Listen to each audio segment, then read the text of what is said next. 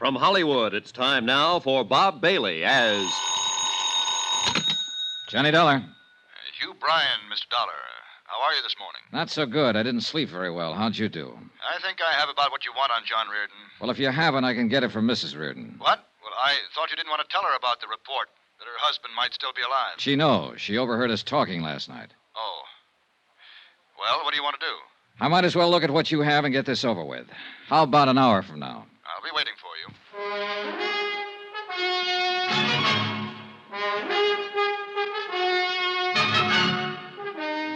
Tonight and every weekday night, Bob Bailey in the transcribed adventures of the man with the action-packed expense account, America's fabulous freelance insurance investigator. Yours truly, Johnny Dollar.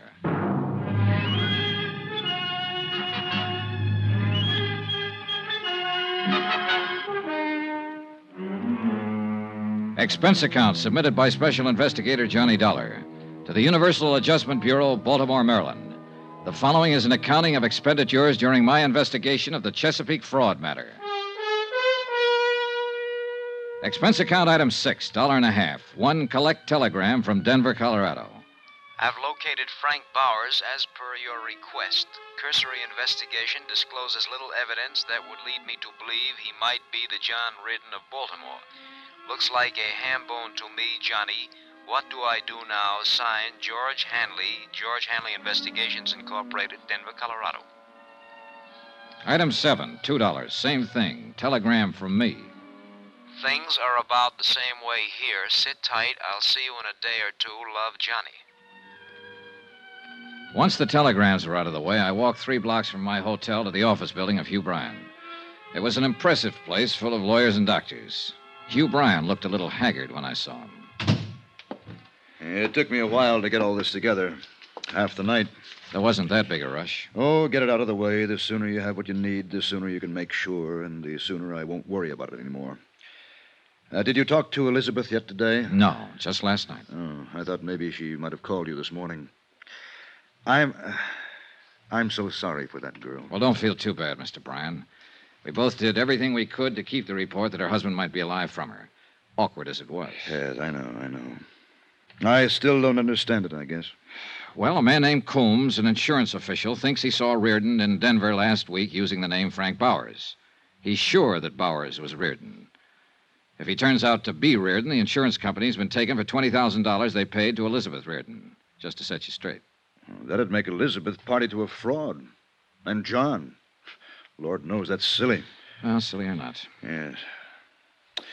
Well, here's what I have. Now, this is one of the last pictures taken of John Reardon. Mm-hmm. Have the negatives? Yes. Here. And these are some vital statistics on him. The physical part I got from his doctor. Mm-hmm. He stood an examination about a month before the accident. This the doctor's name here? Yes. Now, these other things are in his background and education. Here, a copy of his marriage license, birth certificate. How did you get hold of these things? Well, I handled a lot of business for John, filed a lot of his papers for him.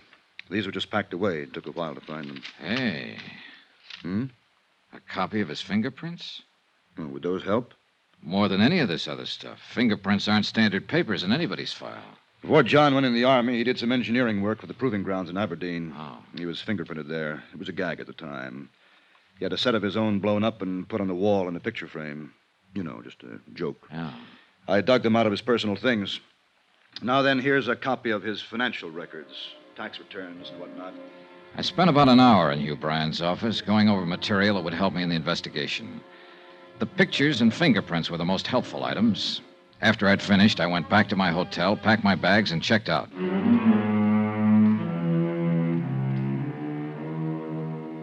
Expense account item 8, $398. My hotel and incidentals in Baltimore and plane fare to Denver. I got there at 9 in the morning. The air crisp, thin, and full of sunshine. I rented a car at the airport and drove into town. A half an hour later, I was talking to my detective friend, George Hanley. How do you like Denver, old pal? I haven't been here for a few years. Doesn't look the same. Bigger and better, huh? They're thinking of putting up buildings as big as those mountains over there. I love it. So does the wife. I'm glad. You ought to try a place like this for a while, Johnny. Maybe I will. Ought to find yourself a girl and settle down. Let's us settle down, Georgie. Huh? Oh, sure. How'd it go? You asked me to look into Frank Bowers. I looked into him as much as I could without talking to him. There you are, Johnny. His bank account, his friends, his troubles, his enemies, everything. Mm-hmm. How about his police record? One traffic violation 2 years ago. Never been in any kind of trouble around here. Gets along fine with everybody. Well, tell me about everybody, Georgie. His laundryman, the milkman, the guy who tends bar in his neighborhood, the man he buys gas from. I talked to all of them. How about the people he works with? Well, he don't do much of that as far as I can see. He's got an office downtown, calls himself a consulting engineer. Goes there once or twice a week to pick up his mail. Well, now, that's a very nice way to be able to live. Is he starving to death, Georgie? No, he's got a good bank account. Makes regular deposits. Money comes from a New York bonding firm. He owns a little two-bedroom house out beyond Park Hill. Paid $38,000 for it. Well, Sleeps in one bedroom, uses the other one for a kind of studio. Putters around with clay, oils, and according to the nosy dame who lives across the street, he tries to write. how about his friends? Lots of them. Pays his bills, gets drunk now and then, normal. Tell me about his wife. He hasn't got one. Lives alone. Find out who he goes with, Georgie. No, as much as I could find out, he doesn't go with anybody. Enemies? Well, the guy in the cleaning shop hates his guts. Bowers doesn't like his shirts with starch. Did you check out the residency business? As far as I could. He bought that house out in Park Hill in 1951. Paid cash for it. Record of the sale gives his former residence as Toledo, Ohio. Well, how long has he been a resident here? As near as I can figure, and this is just rough, 4 or 5 years ago, the first financial transaction was the house he bought. The next was a car. He could have been here a long time before that, though. Well, the time element would fit for Reardon. What do you think, Georgie? I think you're probably wasting a lot of money investigating this guy. He doesn't seem like the kind of man who's hiding out from anybody. Here, look at this photo. Is this Frank Bowers? Yeah, I'd say so. 5'11", 170, olive complexion, no scars, no glasses, brown hair, about 35. Could be him from that, yes. This is a picture of John Reardon, and the description is Reardon's. What do you want to do now? Keep on it.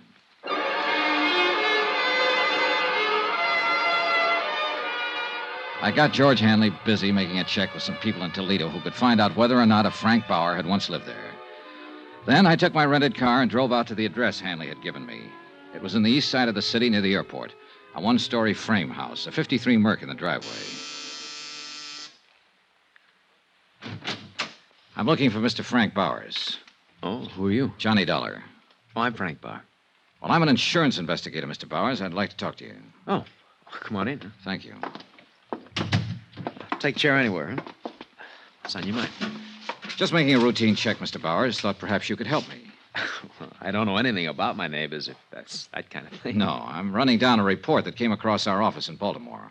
Baltimore? Ever been there, Mr. Bowers? No. Swell place on Chesapeake Bay. Well, I like Denver.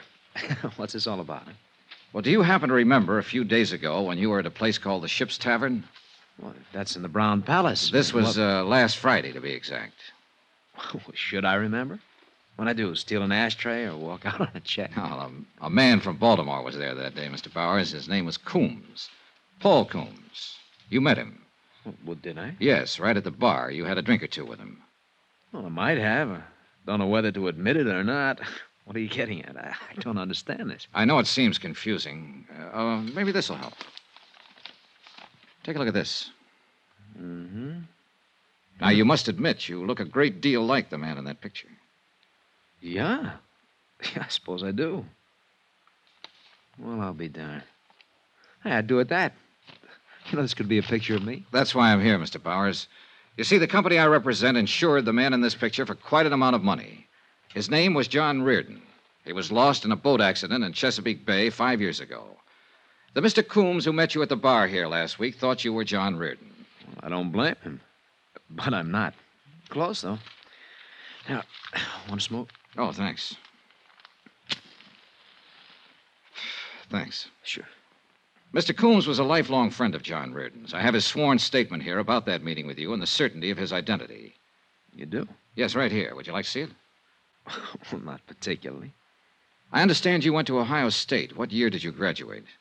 I didn't go to Ohio State. Look, what is this, huh? Well, that's what you told Mr. Coombs. It's in the statement. Oh, I remember that bird now. Oh, I might have told him anything, Mr. Dollar. You know, he's one of those inquisitive kind, real sure of himself. Yeah, I remember. Look, don't tell me they sent you all the way out here from Baltimore. They did. On that guy's say-so? Mm-hmm. That's funny. Did you go to college, Mr. Bowers? What? I'd like to clear up that detail. Did you go to college? Well, yes. I went to Carnegie Tech, 36 through 40. You haven't lived all your life in Colorado, then. Where else have you lived? Look, do you have any right to ask me questions like this? No, but you'll help me a lot if you'll answer them. Well, why not? Okay, I've lived in New York, Pittsburgh, Kansas City, Toledo, around the country. Came here a few years ago with my health. Seemed good for my asthma. Ever been married? Once in 1942. It didn't last long. Oh, what else you want to know? Well, look, you in a hurry? I can come back later. No, it's not that.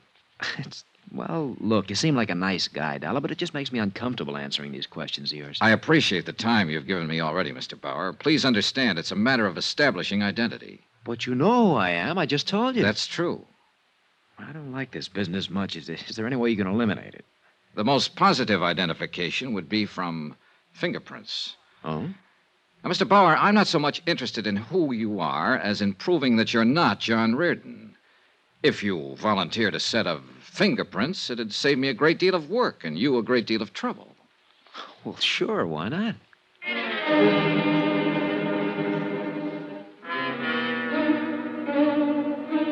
We drove downtown together to George Hanley's office and used the portable fingerprint kit. I took a complete set of Frank Bauer's prints he attached. I thanked him for his time and trouble, and he left. If he was trying to cover something, it certainly wasn't apparent from his conversational reactions. There had been a moment when I was sure he wasn't Frank Bauer. On the other hand, I was sure that he wasn't John Reardon. That cuts it, Johnny. Right thumb and index prints don't match at all. Oh, not even close, George. And I thought I was getting somewhere. I found out he was never in Toledo, or at least never registered or licensed as an engineer. Well, these prints do it. When are you going home, Johnny? Oh, I don't know. There's no reason to stick around any longer. This is crazy. You proved your case with the prints. He was too anxious to help me prove it, Georgie. You ask any ordinary man on the street 2 personal questions about himself, and he'll tell you to go jump in the lake. You ask him for his fingerprints, and he's liable to smash you. So? Get on him. Stay with him 24 hours a day. Get a couple of other men. It'll cost you money. Get busy. Expense account item 9, $200, detective service. I didn't believe Frank Bowers. I didn't believe his background. And most of all, I didn't believe his fingerprints.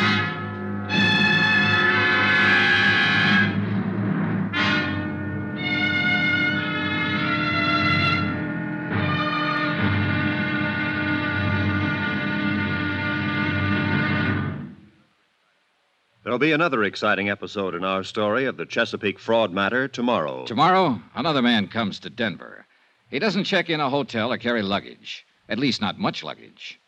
Just a .38 Colt. Join us, won't you? Yours truly, Johnny Dollar.